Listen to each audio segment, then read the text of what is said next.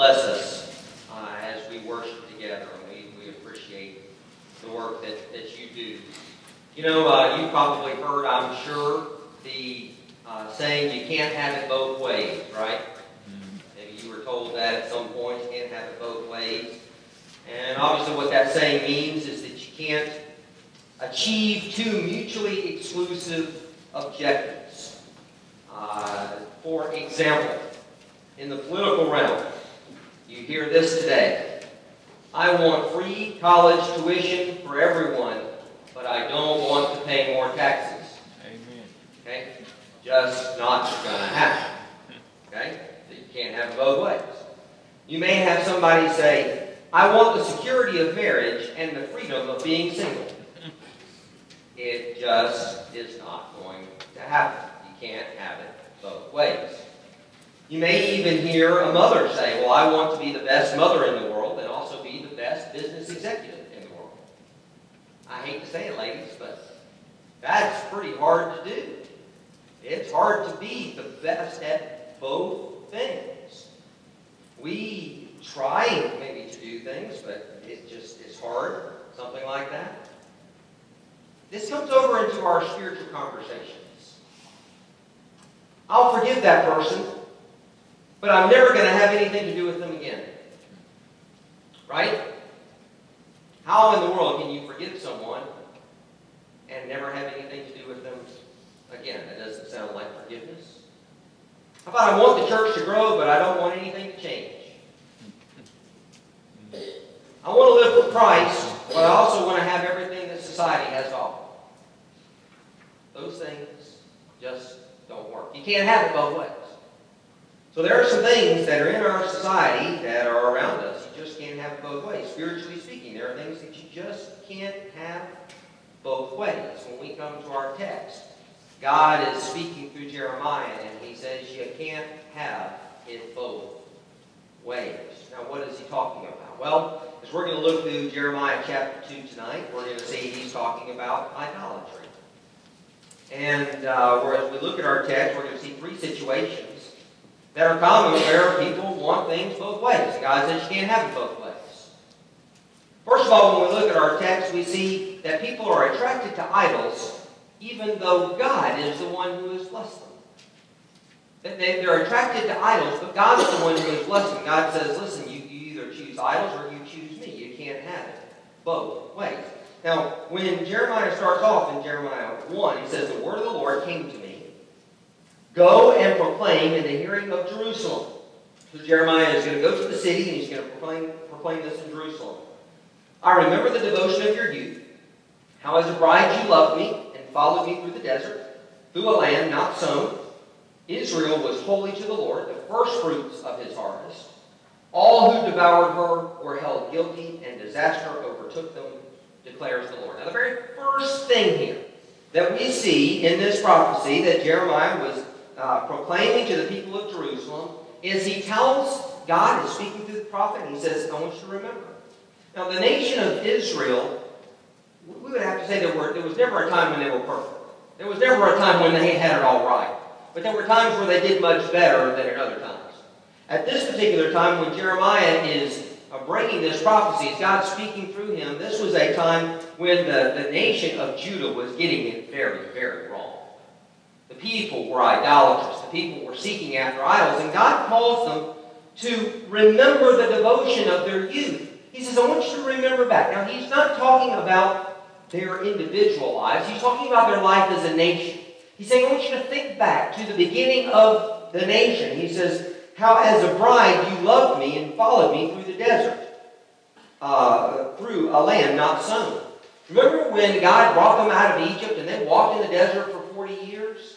Now, they were not perfect. We remember some bad times. We remember, for example, the idolatry at Mount Sinai. We remember when they were about to go into the promised land and the spies came back and they said, no, we can't take it, so they didn't do it.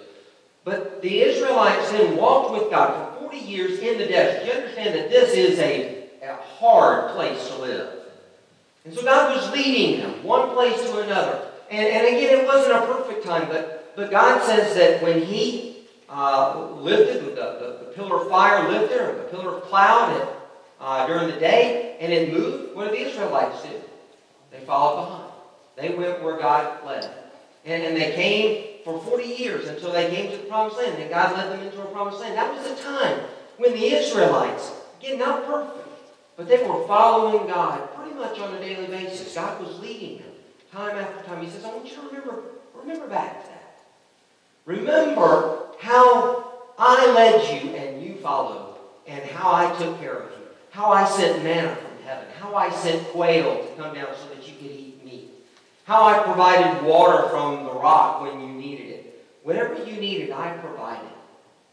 So he says, remember how I provided for you. He then says, Israel was holy to the Lord, the first fruits of his harvest. They were the first people that God had called to himself. So that was very important. He says, remember, I've called you as my first. And then he says, and all who devoured her were held guilty, and disaster overtook them. God pushed away nations that were coming against the Israelites time and time again. You understand, the Israelites, they had just become a nation. They didn't have technological advances. They didn't have the latest swords and weapons and that sort of thing. They were just trying to make it through. They had been slaves. They had not been warriors. And yet what did God do? God protected them every time. So God was telling them to remember. Now, why is it important for Judah to remember this time of devotion and God's care over his people when they were young as a nation? It's because God wants them to remember that everything comes from him. If they will follow him and trust him, he will provide for them, even when it seems like everything is caving in. Even when it seems like Assyria from the north is going to come and take over. Even when it looks like maybe Egypt from the south can come and take over. And you're going to get squashed between these two nations. God says, if you'll trust me, I will take care of it. All you got to do is follow. But that was not what the people of Judah did. Instead, they were chasing after idols. Look what it says in verse 4. Hear the word of the Lord, O house of Jacob, all you clans of the house of Israel. This is what the Lord says. What fault did your fathers find in me that they strayed so far from me? They followed worthless idols and became worthless themselves. They did not ask, where is the Lord who brought us up out of Egypt and led us through the barren wilderness, through a land of deserts and rifts, a land of drought and darkness, a land where no one travels and no one lives. I brought you into a fertile land to eat its fruit and rich produce. But you came and defiled my land and made my inheritance detestable. The priests did not ask, where is the Lord? Those who deal with the law did not know me. The leaders rebelled against me. The prophets prophesied by Baal, following worthless idols. He says, I brought you into this land. I took care of you. Remember? I took care of you. And what did you do? You came into this land and you began to worship the very idols of the people who had this land before you. So God is really coming down on them pretty hard. Now, I wish we could look at this in more detail. We just don't have time. But I want to point out to you a few of the images that we see here. Look down in verse 10. God says, cross over to the coast of Kittim and look. Send to Kedar and observe closely. See if there has ever been anything like this. Has a nation ever changed its gods? Yet they are not gods at all, but my people have exchanged their glory for worthless idols. God asks a very simple question through Jeremiah. He says to the people, have the people ever changed their idols? I mean, their gods that they worship? Now, in this particular time, the different peoples, they had different gods. And they were known for that. And so this people, they had their God. This people, they had their God. This people, they had their God. And God asked the question, do people ever change their gods? I mean, no matter what happens, they seem to stick with the same gods. Now, sometimes they added to their pantheon of gods. They would say, hey, listen, this God may work out with us pretty well, too, so let's just have him come in and be a part of it. They may take some away. They may rearrange the gods to some extent, but for the most part, they always kept the same gods that they always had. And so a nation didn't change in that particular way. They stayed with who they had. But God says this. God says, Israel, Judah, this is what you've done. You have taken the God that you serve and you have done away with me.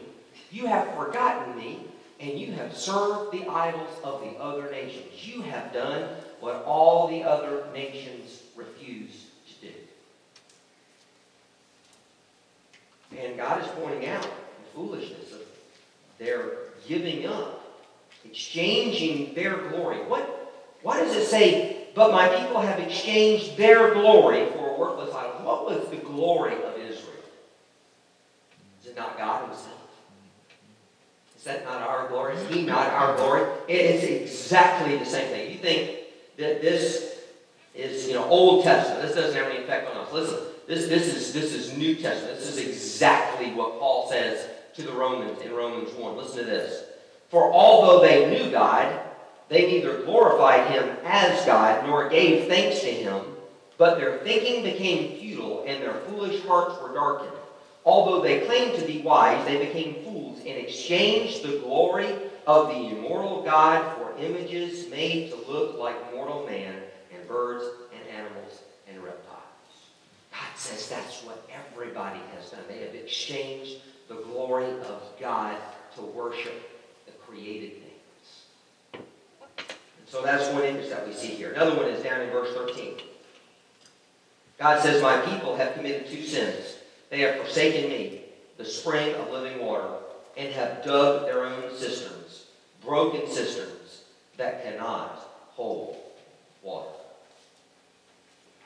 God says, first of all, they've done two things. First of all, they've forsaken me, the spring of living water. In other words, they had a spring that was going to bring them living water. Now, this may sound familiar to you. When Jesus, in John chapter 4, what did he call himself? Did he not call himself living water?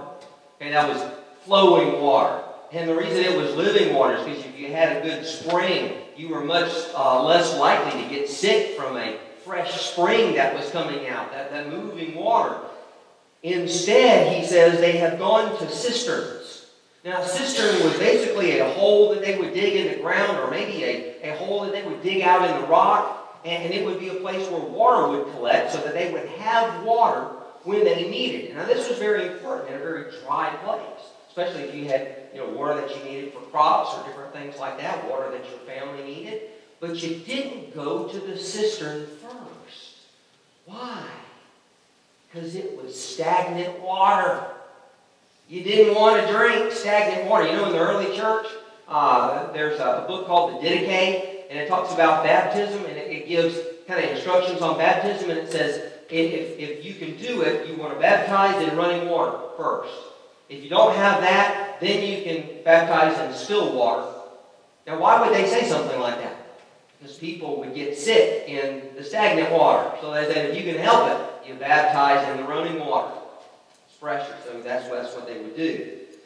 So God is saying, listen, you have forsaken me, and you have dug cisterns, and he says broken cisterns that cannot hold water. You know what would be the worst thing in the world?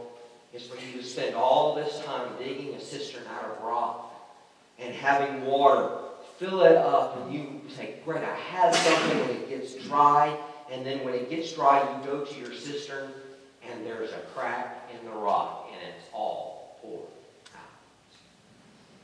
Now, what's the image God is giving to us? It's really very simple. God says, you are going to these broken cisterns, these idols, and these idols will never give you what you need. They can never satisfy. Won't ever do it. They're broken cisterns. What a powerful image that is. God is the one who is the living water. Everything else will never satisfy our souls. We see him talk about idolatry bringing punishment. Look in verse 17. He says, have you not brought this on yourselves by forsaking the Lord your God when he led you in the way? Now why go to Egypt to drink water from Shihor?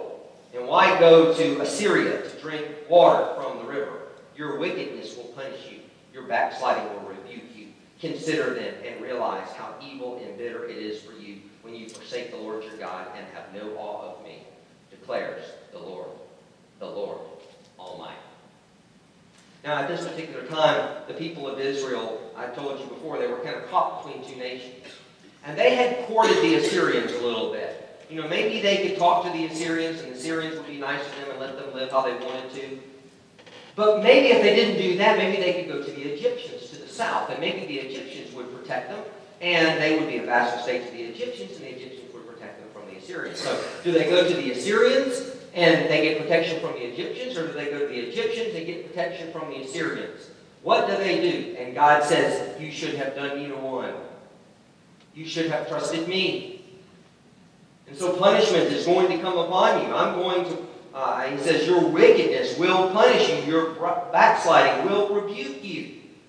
He says punishment is going to come because you did not look to me. Then he gives the illustration of spiritual prostitution. Now, we'll see this a lot more next week. Look down in verse 20. He says, long ago you broke off your yoke and tore off your bonds.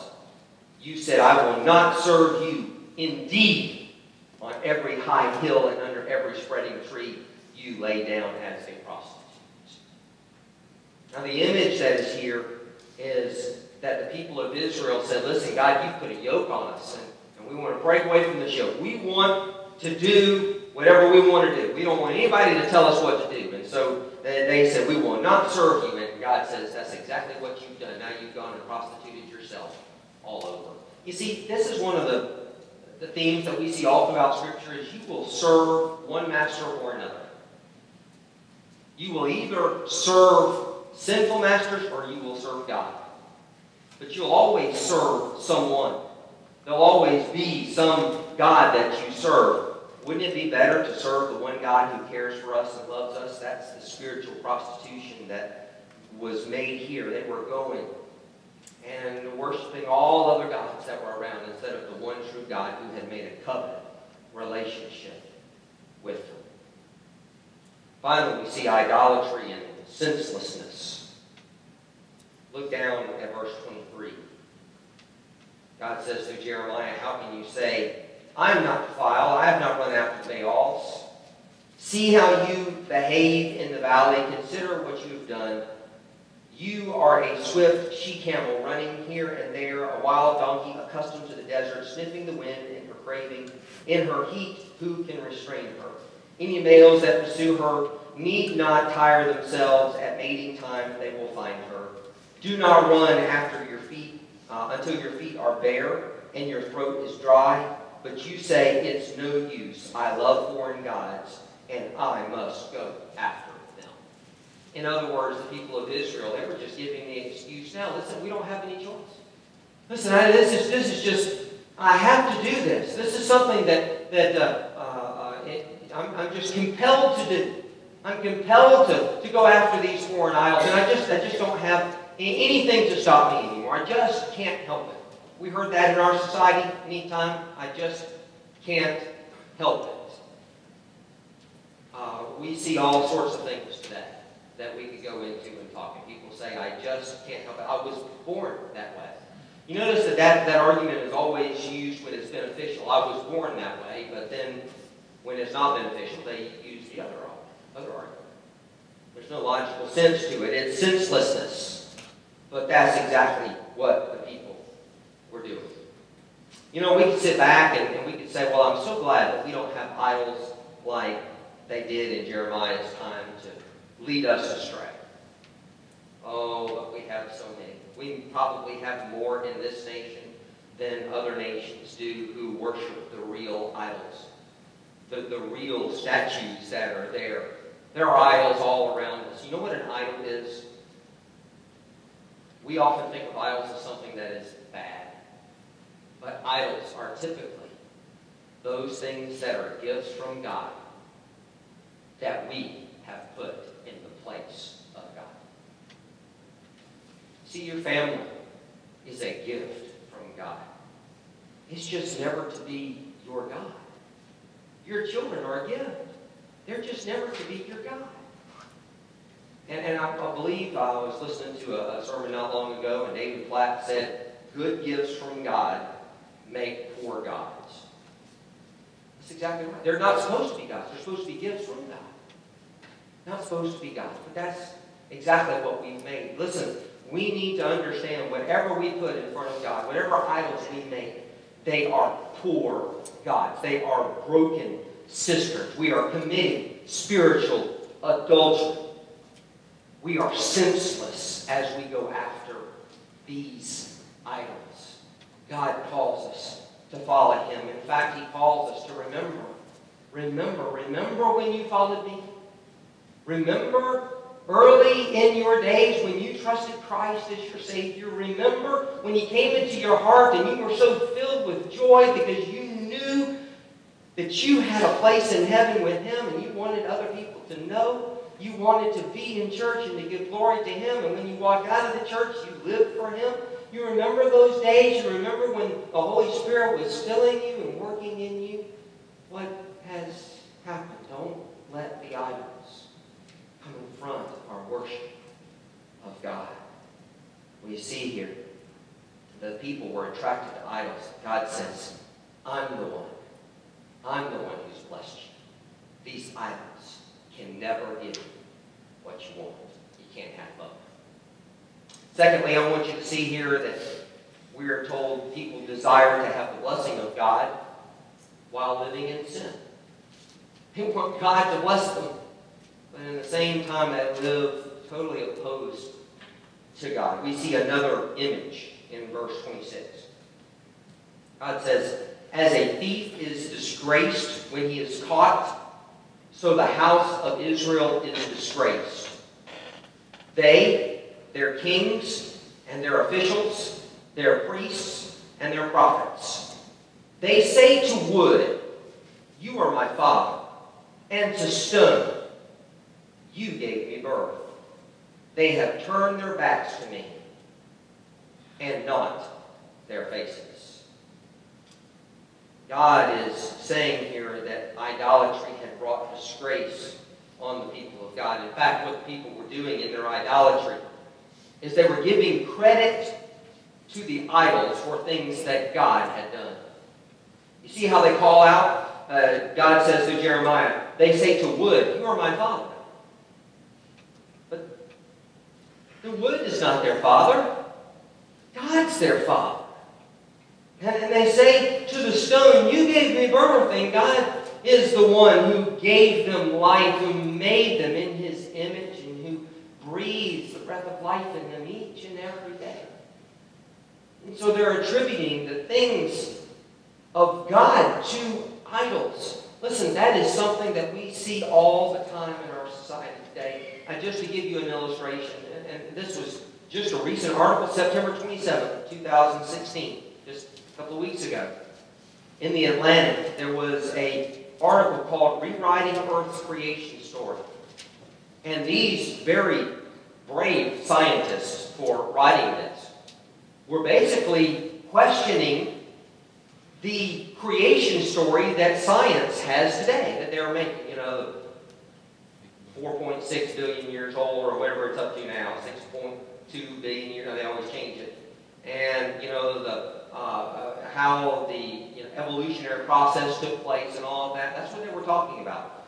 This is Mark Harrison. This is a quote. He's a geologist at the University of California, Los Angeles. Now, he's not a Christian. And in no way is he proclaiming that the creation story that we have in the Scriptures is correct. But listen to what he says. He says there is absolutely not a single scrap of observational evidence that requires that scenario ever took place. He's talking about the creation story the scientists have made. He says we, as a scientific community, created an origin myth that has no more intellectual value than First Genesis. Although we're very quick to criticize those that operate on faith, that's exactly what we did. Now, there's someone from the other side who is he's admitting what no one else wants to admit. He's admitting we've just made up the story. We can't prove it at all. Not at all. And we put down people of faith, yet we are operating on faith even in our own story. What have they done? In science, they have attributed the work of God to the processes of science. They have said that the things of God are just works of nature that take place, but they have no organization or designer in them. People are still attributing today to idols what God has done. But idolatry can't bring any help. Look at verse 20. Look at the end of verse 27. He says, "Yet, when they are in trouble, they say, 'Come and save us.' Where then are the gods you made for yourselves? Let them come if they can save you when you are in trouble. For you have as many gods as you have towns, O Judah." Now look at that. God, that's a very deep rebuke. God says, you're calling out to the wood and to the stone and attributing the works of the wood and the stone, these foreign gods, the things that I have actually given you. And then when you need help, what do? You say, "Come and save us, God." Yahweh, you're the one that we trust. You're the one that we follow. That's what they were doing. I can't tell you how many times I have been in hospital rooms and I've heard people say, "I am calling out to God for a miracle." And I tell you, if God does this, I will be in church and I will serve the Lord. Now this is a person who did not come to church, did not serve the Lord, didn't do what God wanted them to do. But yet when times are difficult, what do? They call out to God. And then when God brings healing, which very oftentimes through His marvelous grace. Oh, how gracious God is. Many times He does heal them. Now, God is perfectly justified in not doing that. Because he says here to the people of Judah, "Where are the gods you made for yourselves? Let them come and save you." God can do that. I think God does do that sometimes. But God in His graciousness very often heals them, takes care of them. What do? As soon as they get out? They go right back to their old gods. Now they can say it's their pleasure or their money or their family or whatever it is. But they're gods. They go right back to them. Listen, God is not pleased when we all only call out to Him when we are in trouble. We need to be calling out to God at all times. We see here that the people were trying to seek God in the midst of their adultery, in the midst of their idolatry. We know in Psalm 78 that this is what the Scripture tells us. God says, whenever God slew them, they would seek Him. They eagerly turned to Him again. They remembered that God was their rock, that God Most High was their Redeemer. But then they would flatter Him with their mouths, lying to Him with their tongues. Their hearts were not loyal to Him. They were not faithful to His covenant. You know, there are many times where we do this ourselves. It ought to be the cry of our hearts to follow the Lord in no matter what happens, no matter what takes place. In the good times, we give praise to God. In the bad times, we give praise to God. We don't change. Our idols don't change. Our gods don't change. We should not be people like that. That's who God is condemning here. That's what God says again. You can't have your blessings from me and then also seek blessings from your idolatry. Listen, if you're going to seek blessings, it has to come only from me, and I will provide for you. Many of you can give the testimony. I can give the testimony that God, when I have trusted Him, He has always been faithful. He's always been there, and many times when I haven't trusted Him, He's been faithful. So why would I turn to something else? Why would I turn to something else to try to give me satisfaction, try to give me help? I don't know why, but I do it like you do.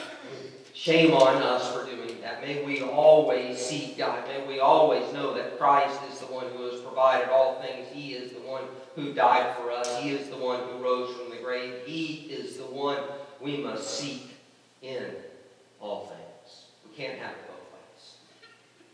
Finally, we see that people refuse to acknowledge their sin, even though they're guilty. You can't have it both ways. God says, first of all, in verse 32, that the people of God had forgotten him. He says, does a maiden forget her jewelry? A bride her wedding ornaments? Yet my people have forgotten me, days without number. I've done a lot of weddings over the years, and there's always something that somebody forgets. One time I had a wedding where the groom forgot the rings at his house, and he had to go get them, and we were about an hour late starting the wedding because the groom had forgotten the rings. A groom may do that, but let me ask you this, ladies. Would you ever forget your wedding dress on your wedding day? I've never heard of that ever happening. Maybe you've got the story of that happening. I've never heard of a bride forgetting her wedding dress on her wedding day. That's kind of the one thing that you're going to have. Groom may show up or not, but you're going to have your wedding dress, right? God uses that, and he says, does a maiden forget her jewelry? A bride her wedding ornaments? No, of course not. Yet you have forgotten me. We hold on to things in this world, but yet we have forgotten our greatest ornament of our lives, God himself.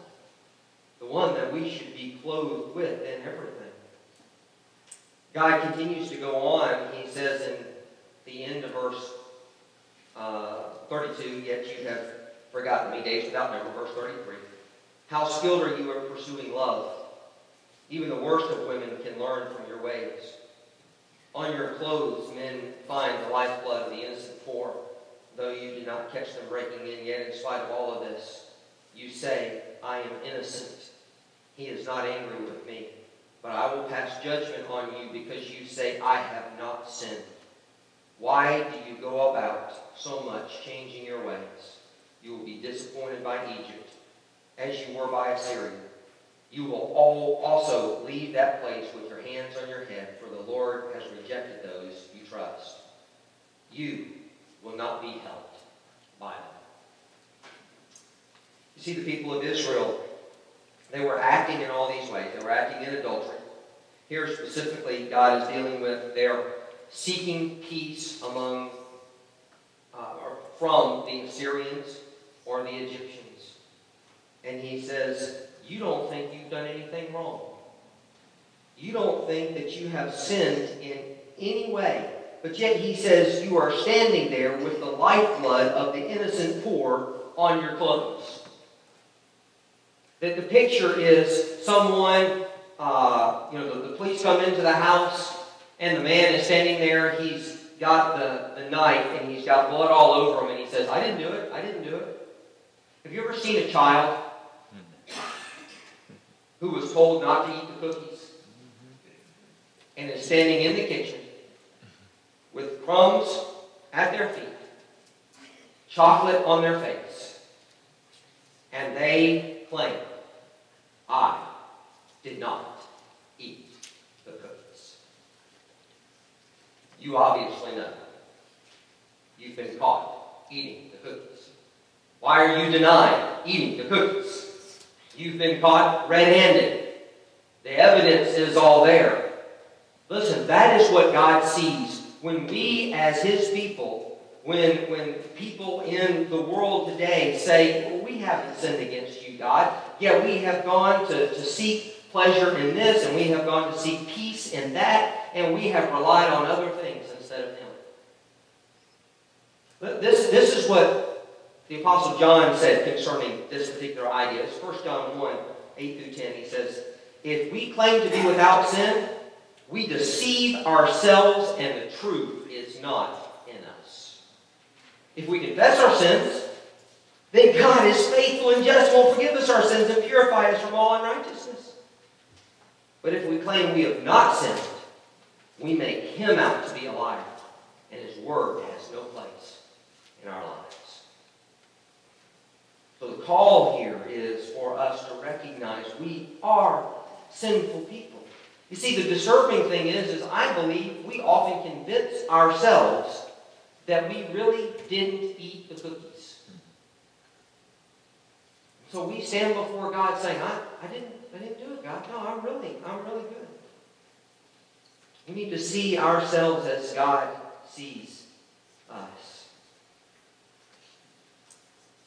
Those who are in churches today, there are a couple of deceptions. One is that they are true followers of Christ, yet they have never really understood what following Christ means. There are a lot of people, I think, who are deceived into thinking that they're okay, and in fact, coming to church is penance. And what I mean is you feel that you're paying your debt by coming to church or doing this or that, giving your money, whatever it is, and therefore God must allow you into heaven because you've done some good things for Him. But that's a false idea. God calls us to confess our sins, to see ourselves as sinners, and to trust Him as Lord and Savior, bringing nothing to Him because we have nothing to bring. And then there are many who are in churches today who are saved. I think that they really are, but because of the pride that they have a hard time letting go of some of the idols that are in our society. We have a hard time letting go of some of the things that bring pleasure. We know they're not necessarily things of God, but we try to hold on to them. I want to tell you that God gives us a warning concerning idols. From the New Testament, Jesus gives this short parable, and it's so short, I just want to read it to you. It's Luke 13, 6-9. Jesus says, "Then He told this parable. A man had a fig tree planted in his vineyard. And he went to look for fruit on it, but did not find any. So he said to the man who took care of the vineyard, 'For 3 years now I've been coming to look for fruit on this fig tree and haven't found any. Cut it down. Why should it use up the soil?' 'Sir,' the man replied, 'leave it alone for 1 more year, and I'll dig around and fertilize it. If it bears fruit next year, fine. If not, then cut it down.'" You know what the warning is? The warning is God's not going to wait forever for there to be fruit. God's not going to give you forever. Judgment is going to come. What I'm going to ask us to do tonight is to really examine our own hearts. Are we really followers of God? Have we really trusted Him, or have we been serving some other idol? We really need to examine ourselves, because you understand judgment is coming. We don't have all day. There's going to be a day where Jesus comes and cuts down the fig tree when it's all done. So, God has given us the warning. We see the prophet here giving the warning to the people of Judah. Judgment is coming. You need to change. The message comes to us. Judgment's coming. We need to make sure that we are right with the Lord. Listen, the only way, we talked about it this morning, the only way to the Father is through the Son, is through Jesus.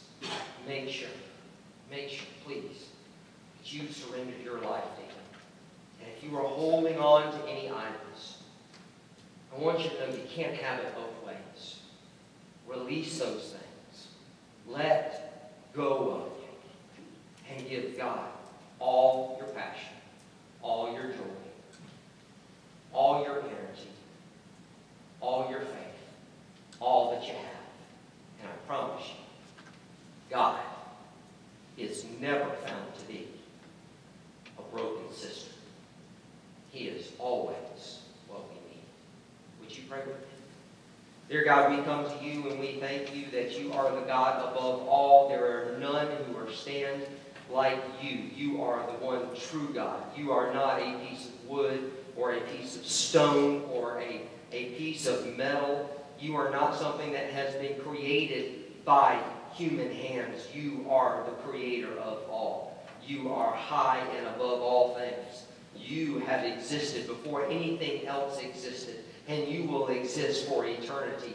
You are not dependent on anyone. You are independent of all, so that you don't rely on any, but we all rely on you. God, I pray that we would be a people who completely surrendered, not with falsity, not with a half heart, but God, completely in everything that we do, we would be surrendered to you.